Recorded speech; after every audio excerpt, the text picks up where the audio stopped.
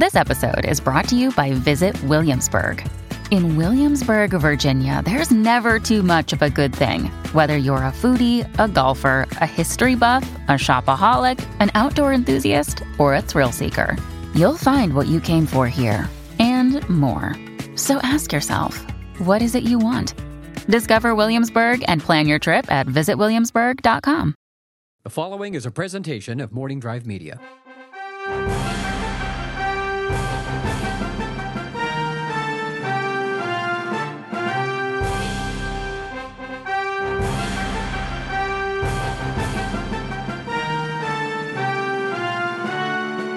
From the Knapsack Files Studios in Studio City, California, aptly named, it is time for another edition of Spotlight Star Wars. I'm Ken Knapsack here on the Knapsack Files podcast feed. We have a lot of shows already here, the Knapsack Files, for some straight forward interviews about life, the universe, and everything.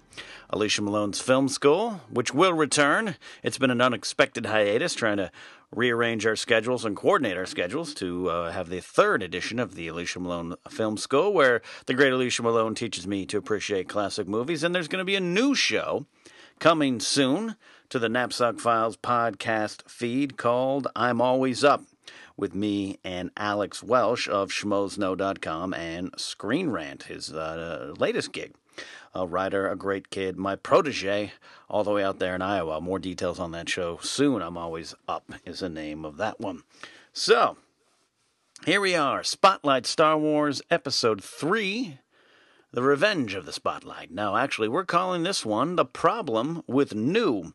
And I was going to start the show with a review of the new Star Wars canon comic that came out this week, issue 1 of Kanan, the Last Padawan, The Secret History of Kanan from Star Wars Rebels. And I was going to get into that. We talked a little bit about the Princess Leia comic book series going on right now. We talked about that last episode. And it got me thinking, well, I do want to talk about Kanan and what I think about it, my reaction to it. Then I wanted to kind of talk about, well, all the new canon and the overload and some of the things we've been talking about, whether it be here or maybe on Schmoes Know or maybe on Jedi Alliance, that there's so much now. These 20 books that are coming, the Path to Force Awakens, where the sticker book is even canon, the Battlefront video game, which I am very, very eagerly anticipating. That's allegedly canon. Part of the game will factor in the Force Awakens, and it goes on and on and on, and I'm kind of grabbing my head here. My head is in my hand as I try to grasp all this canon, and I get it. I'm not criticizing it. I think, like I've said before, you needed to kind of pare down the expanded and very extended universe of Star Wars, kind of make it official, make some things your own as Disney Lucasfilm, and I am okay with it. Without that, Chewbacca would be dead. He wouldn't be in The Force Awakens. All right? Luke would be trapped in a bitter marriage to Mara Jade. It wasn't that bad, I'm kidding. Yes, we might have Thrawn, but, then Episode 7, Force Awakens, wouldn't be about the New Republic or the new government or whatever they're going to... We don't know the plot details yet. My point being, I understand, so I'm not criticizing. I think it's a great idea. We want to get rid of the flying X-Wing bunny. We want to get rid of all that stuff. We want to make new canon. Why dump it all on us at once? Money, clearly. I'm being cynical, but money, and I get it. This is going to be a very profitable summer for Disney, what with their Marvels and Lucasfilm projects and all that stuff going around, so I get it. Plus it's just exciting, right? You put all that money, $4 billion, into Star Wars and Lucasfilm and all that, you want to get some return, and you want to put stuff out, so I like it. But at the same time, I'm overwhelmed. At the same time, I'm thinking, is all of this really necessary now? Do we need 20 new books, including young adult novels, including sticker books, like I keep saying, including some regular novels and comic books and all that? Do we need 20 of those before The Force Awakens? Can you space this out? I'm still, New Dawn and Tarkin, Heir to the Jedi, I haven't even purchased Heir to the Jedi. and that was before some of the lukewarm, no pun intended on the Luke, but some of the lukewarm reviews came out. I couldn't do it. Plus, with Game of Thrones started, I had some Game of Thrones homework to start. There is already, for me, a little bit too much of Star Wars. I say that kind of with a smirk. Like I said in episode 1 of Spotlight Star Wars, it is a great time to be a Star Wars fan. I still hold by that. But at the same time, there's a lot out there. And I already feel my head dipping below the water on what I have to read this summer with these 20 books. What do I have to read? I'm going to read Aftermath. I think I have to read that. And then the comic book series that's going to start that takes place right after Episode 6, Return of the Jedi. I understand I have to read that, but the big question remains, folks. Am I going to get that damn sticker book? All right? And then what if I make choices in that sticker book that don't coincide with canon? What if I put a speeder bike on the Rebel team in the sticker book? Then what do we got? Then what do we do? Is the sticker book canon? I want to do 30 minutes on is the sticker book going to be canon? That's what I want to know. Let's talk about Kanan, the last Padawan. Then we'll start the conversation. That starts us. Then we'll get into the problem with New. I love this comic, Kanan, the Last Padawan. I was looking forward to it. I had some trouble with New Dawn. I had some trouble with Rebels. But the animated series, I've come around on it. Or at least I like where it's going into season 2. But I am on record as saying that Kanan Jarrus, formerly Caleb Doom, is one of my new favorite additions to the Star Wars universe. He is an intriguing character. He is a Jedi who survived the Great Jedi Purge. He is a hidden Jedi. He had to hide it by necessity, but he also seems to have grown so comfortably into that by the time you pick up his story in A New Dawn, you don't think, or he doesn't think, he'll ever return to his Jedi ways. He's become a drinking, carousing kind of not an oaf, but a kind of a scoundrel. He's a bit of a scoundrel. And then flash forward, I think it's like 5 or 7 years from A New Dawn to the beginning of Star Wars Rebels, and he's flying around with who I think is his not-so-secret girlfriend, Hera, and now he's kind of embracing who he is. Now, if he embraces who he is fully, he couldn't be in love with Hera. I think they're in love. Can we all agree it's kind of a moonlighting thing, Bruce Willis, Sybil Shepherd kind of will they, won't they type of thing? Right, I think so. I think they have. I think Kanan and Hera have used the Ghost, that ship, for some fun. There's a long time, 7 years, to be around. You can just kind of see it. I digress. So Kanan's a great character. There's some darkness to his soul, darkness to the edge of his characters. There's some gray areas that he lives in, but he's got a greater purpose that he's inheriting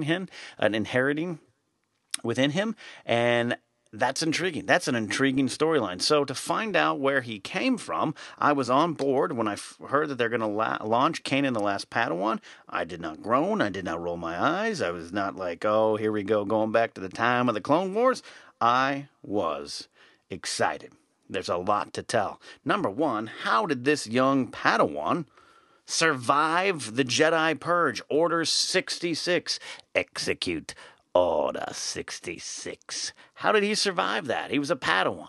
What happened to his master? And I love that his master is a character named, I have to look it up, I will admit, Depa Billabab, which sounds like she should be returning the ring to Mordor. But Depa actually was a Jedi in Phantom Menace. They based it off a character kind of in the background there in the council and some of the end scenes in Phantom Menace, and they said let's form a character around that. So that is the one. That is his master.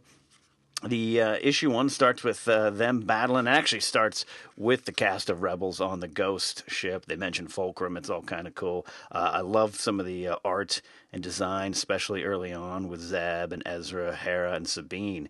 Sabine looks like 5-10 years older in this edition here. It's a good. It starts with that, and there's a flashback, and I don't want to spoil it too much for those that haven't read it yet. It goes straight back to the end of the Clone Wars, and you got Kanan and his master taking down some battle droids there, some Trade Federation droids, and some they're fighting with some clones. They're fighting a separatist army, It's awesome. The artwork's great. The artwork, story's done by Greg Weisman. I know that artist is Pepe Larraz, David Curiel with the colors. Mark Brooks did the excellent regular cover. I don't have the subscription cover. There's some great variants. There's been just a bevy of great variant covers with these new Marvel comics. I suggest picking up all of them, as I have tried. Just ask my credit card statement.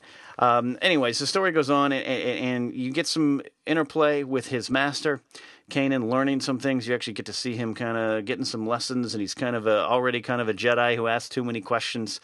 There's some great stuff. There's also some interesting play. They kind of again trying to keep points and spoilers out of it, but they win a little battle here, and the people that they kind of save are like, all right, so now the Republic and the Jedis are here. What difference does it make from when the Separatist army was in control of us? You're all generals. And it does go into Depa Billabong kind of complaining to Kanan and some of the clone troops that she doesn't think the Jedi. It's okay that they got involved with the war, but they should never have taken rank and title. And it brings up a good point. All Jedi were kind of referred to as generals. Now, I'm sure the cynics out there will say, well, that just started when George Lucas named Obi-Wan Kenobi a General Kenobi because he fought in the Clone Wars. But that's the story, and that's where we go. And so you go to the prequels, and all the Jedis have some of these military ranks and titles, and they're kind of leading. They have rank and title. And Master Jedi Knight, well, I guess she is a master. Depa Billabong. I'm reading that, going, that can't be the way to say it. Let's take a vote on that. And Depa just seems like short for a deposition. We're getting into legal territory. But anyways, I'm digressing again on a great point. It's a great moment where this Jedi who's training Kanan is questioning a little bit of the ways of the Jedi and what they did in the Clone Wars and what they did at the beginning and throughout the Clone Wars. Yes, maybe we should have been involved, or we should have been kind of leading the clone troops, but we took rank and title, and those aren't things that Jedi value. Or they shouldn't, at least. There shouldn't be that kind of attachment to power and titles and rank, and that is an excellent point, and I never had thought about it in that way. So she's training Kanan, and Kanan's already a Jedi who questions things, and right away, I love the Jedi that question things. Quinlan Vos, Zypha Diaz, Qui-Gon Jinn, even Jedi Knight, Jedi Master Dooku. Yes, he, of course, was a Jedi who eventually left the Jedi Order disillusioned with what they had become. And Dooku formed the Separatist army, of course, part of Darth Sidious's plan. He had by this point become Darth Tyrannus, but I kind of one of those people who believes, and this is starting an entire separate conversation, and I'm sure I'll discuss one time on Jedi Alliance, but I kind of believe inadvertently and maybe even slightly intentionally, Dooku was the true father of the rebellion. Because the Separatists, who were the bad guys from a certain point of view all the way through the Clone Wars, the Separatists kind of became the good guys. It's like Padme said, Anakin, Annie, have you ever thought that maybe we're on the wrong side? So all that kind of factors in, and here you got Master Billabong around the campfire with some clone troops going, I don't think the Jedi handled this right. So it all filters into Kanan. He's a Jedi of questions, and I love that, the gray area. And that means this character is going to roll out, and he's going to have some big questions because Order 66 is coming, and he's going to survive it. We don't know how. One issue in, we don't know how he survives it, but he's going to. And he's going to go into hiding. And if you read New Dawn, the foreword or the prologue, it centered around Caleb Dume, this little Jedi Padawan, talking to one Obi-Wan Kenobi. And I kind of thought maybe it was like a little 8-year-old precocious Caleb Dume that survived Order 66. But by this time, issue 1 here, he is maybe teen, early teen, preteen, fair to say. It's a great story to come. I highly recommend Kanan the Last Padawan. And that's what I was going to pretty much do most of this episode of Spotlight Star Wars on, is Kanan the comic. And that would have been it. I would have wrapped up and I would have been on with my evening. But you know what I was thinking as I was driving home to my studio here and thinking about talking about this? I wanted to talk about the problem with new. It's a great time to be a Star Wars fan. It absolutely is a great time to be a Star Wars fan. What a great year. Cannot wait for December 2015 and beyond. But I mentioned New Dawn. I mentioned Tarkin. You got Star Wars, the regular comic. You got Darth Vader. You got Princess Leia. You got Kanan the Last Padawan. You got the one that's got, I forget the title right now. It's like Shadows of the Empire or whatever. It's no, that's the other series, the Dark Horse series. It's something like that, right? You guys out there, you guys know. I wish this was live. You could tell me in the chat room now, but it's not.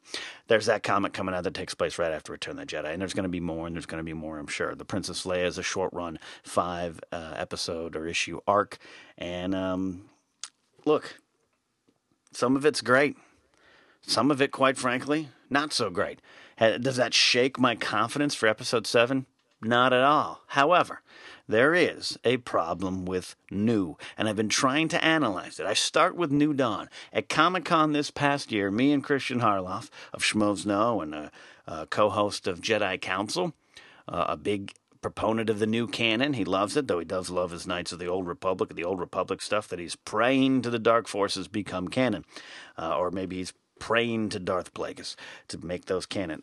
We both were so excited, and Christian was actually the one who procured me a copy of A New Dawn. It was an advanced copy from the AMC party. We got our hands on it. And he started reading it right away, and it starts pretty darn good. But for me, he liked it more than me, and that's fair. That's his take on it. Tiffany Smith, a host of Far, Far Away, she liked A New Dawn more than I did. Maude Garrett and I, my original co-host on Jedi Alliance, now of Jedi Council, we fell asleep reading it several times. I still don't think Maude has finished it. I did finish it, and there were some okay things. Count Vidian was interesting. I liked Hera right away. This is a good character. Didn't have a lot to do. She did some cool things in the book, but she was kind of a supporting character, and there were some other good characters in there. But I couldn't remember their names. I couldn't tell you their names. But I could tell you the name of Hera, and I could tell you the name of Kanan. Probably because they were going to be on in Rebels, of course. But there's some good stuff there in New Dawn about Kanan, good stuff there a little bit, but it fell short. The writing style, maybe a little bit of that, but I don't even think that. I think it was a little bit of the story. I think it was how you had to do the story. And then Tarkin. I liked Tarkin. I was ready to read Tarkin. It wasn't a home run for me, but it was very good. And then the Star Wars comic comes out. And it's good.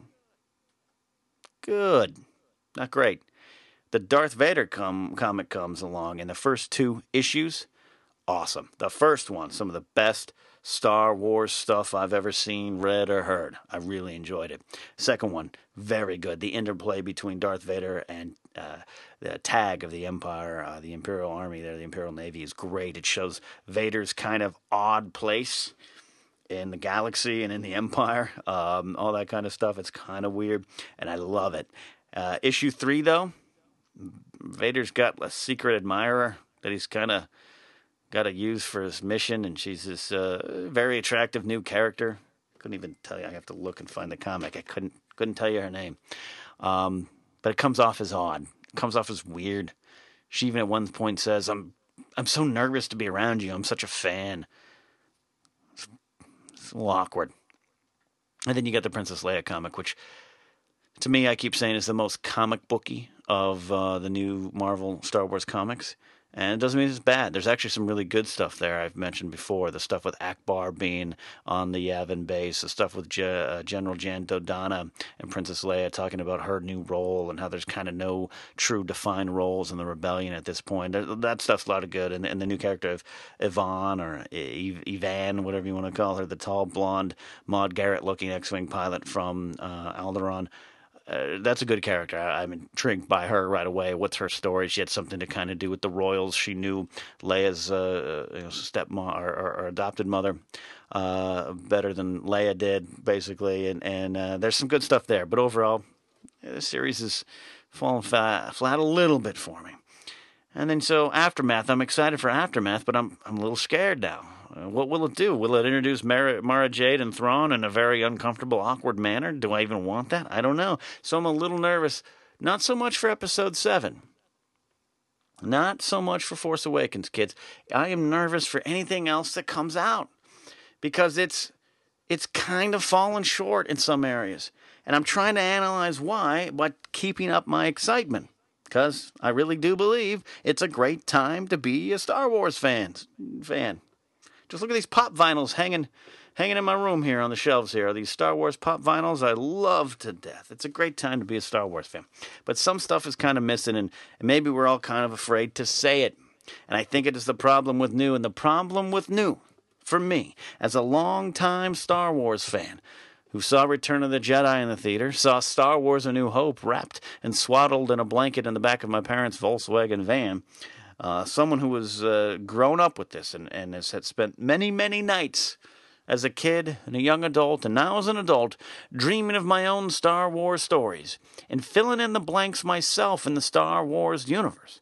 It's a giant universe and so many blanks to fill.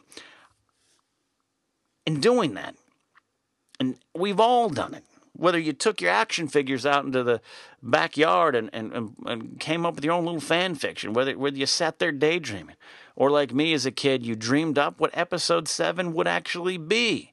I was, of course, cast as Han Solo's son, naturally. We all have an idea, or all have a thought, and we all definitely have an opinion on what we know happened to these characters, with these stories, and with these blanks in the Star Wars universe. So, when A New Dawn comes along, and it's kind of about A New Dawn, what an amazing title. A New Dawn, and it's the start of the rebellion.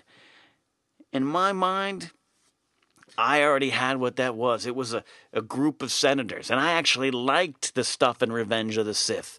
Even the stuff you didn't see, some of the deleted scenes we got to see later of Bail Organa, Mon Mothma. You have Princess Leia coming out of that kind of line of political dissent and all that kind of stuff with Padme and Padme's role in it and all that stuff. I liked that. I didn't have a problem with that because I kind of envisioned that growing up. It made sense based on some of the stories that the Emperor came into power and there'd be some people in the political arena with him that didn't agree with him. So that made sense. Revenge of the Sith, believe it or not, actually didn't cause any problems with my inner fan fiction self. But A New Dawn did.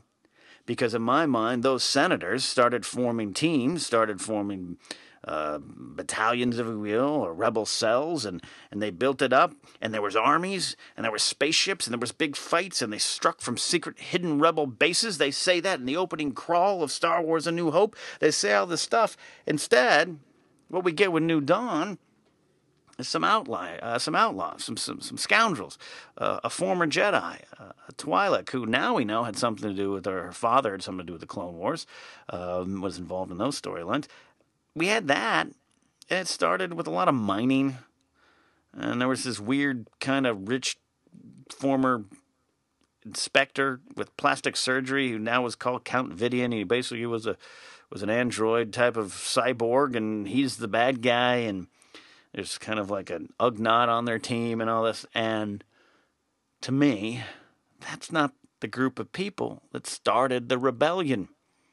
Now, in defense, this is why I always kind of defend the author, which is John Jackson Miller.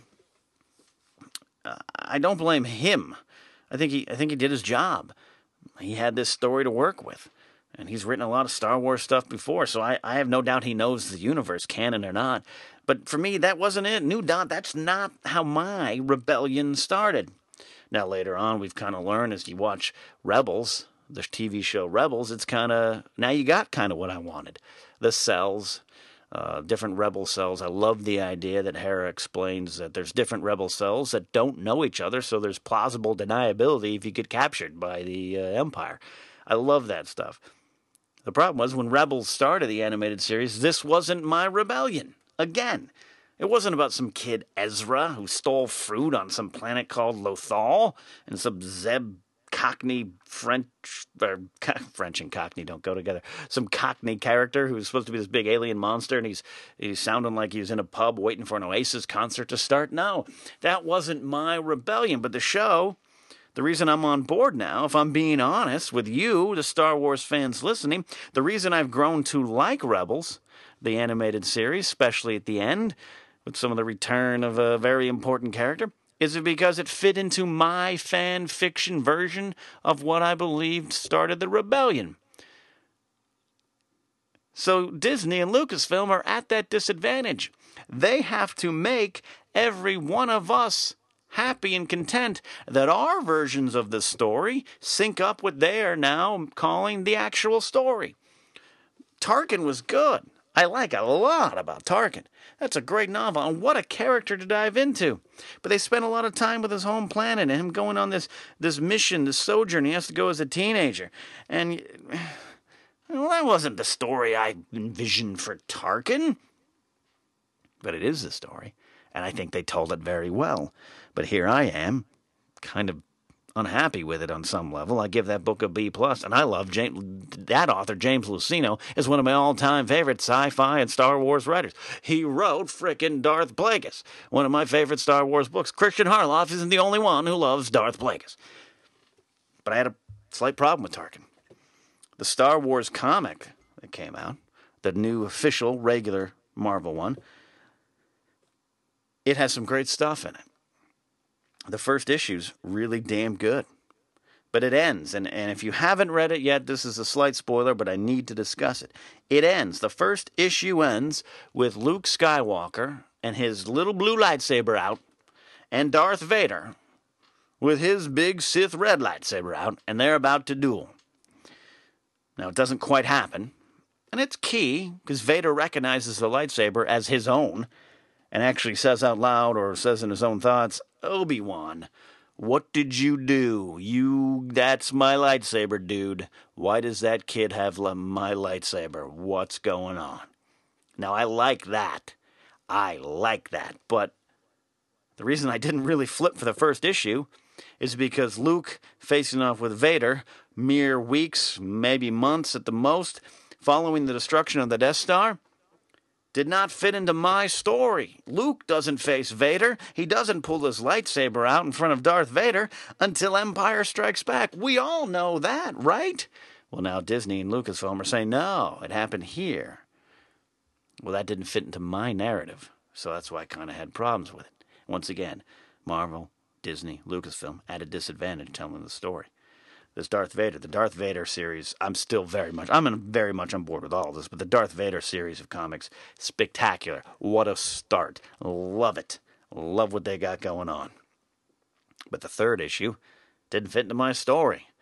Vader doesn't find some hot young female who's a quote-unquote fan of his to work with.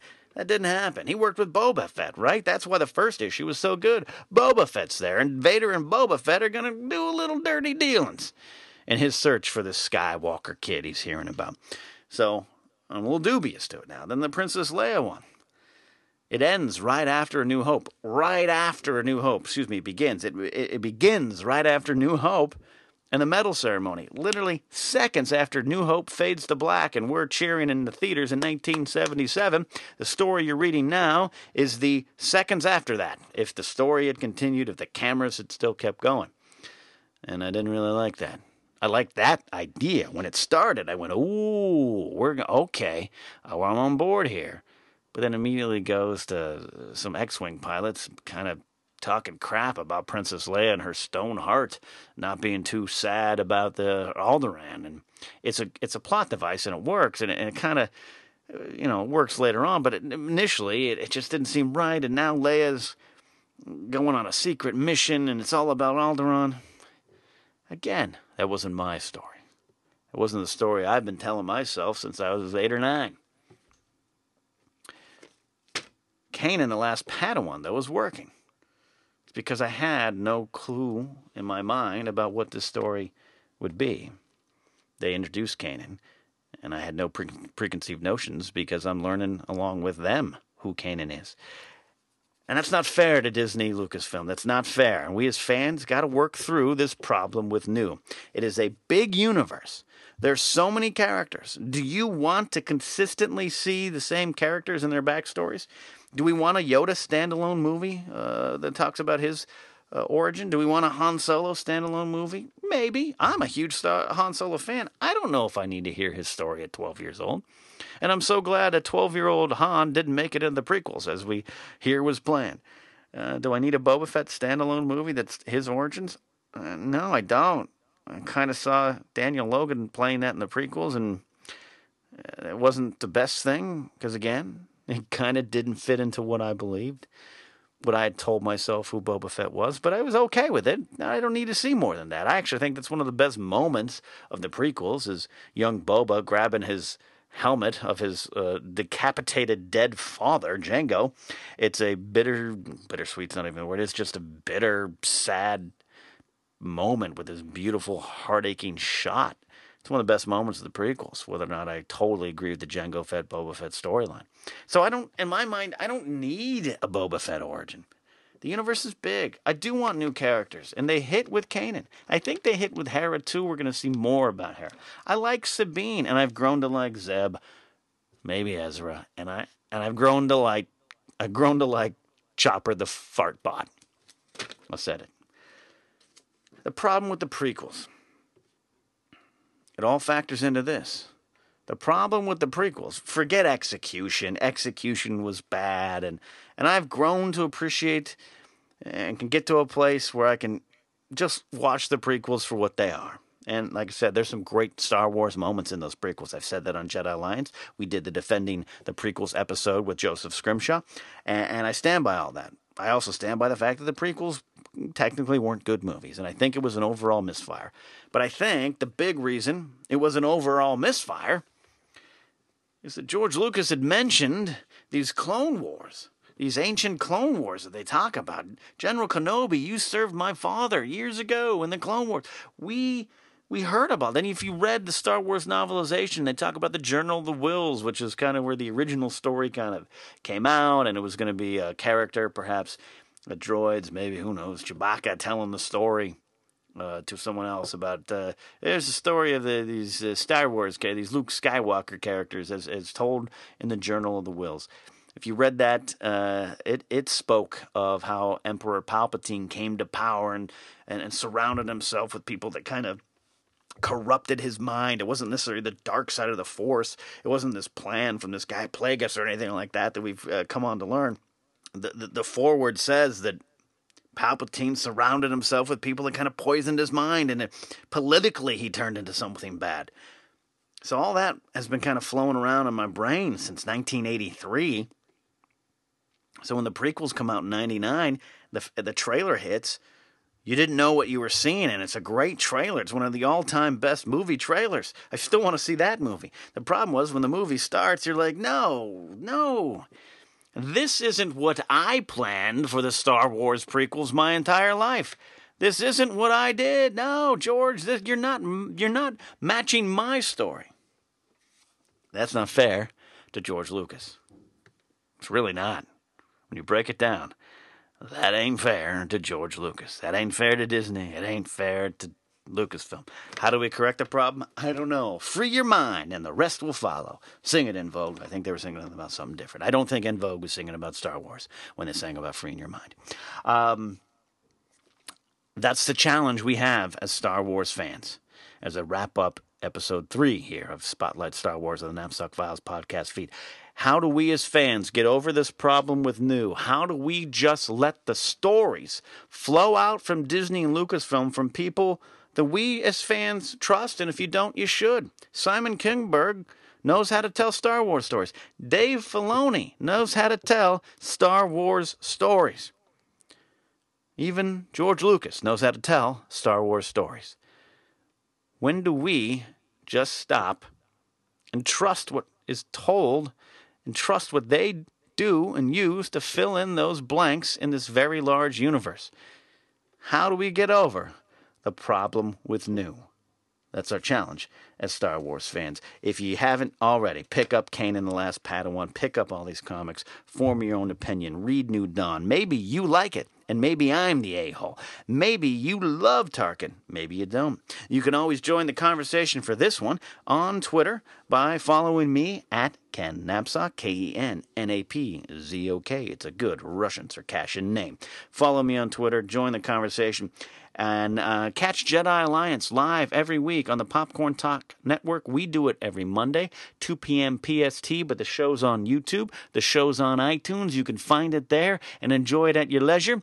We have a Facebook page for the Jedi Alliance. We also are on Twitter at Jedi_Alliance and on Instagram as well. Jedi Alliance. I'm on Instagram too. Do you want to see my stupid pictures? You can go to Instagram at Ken Napzok.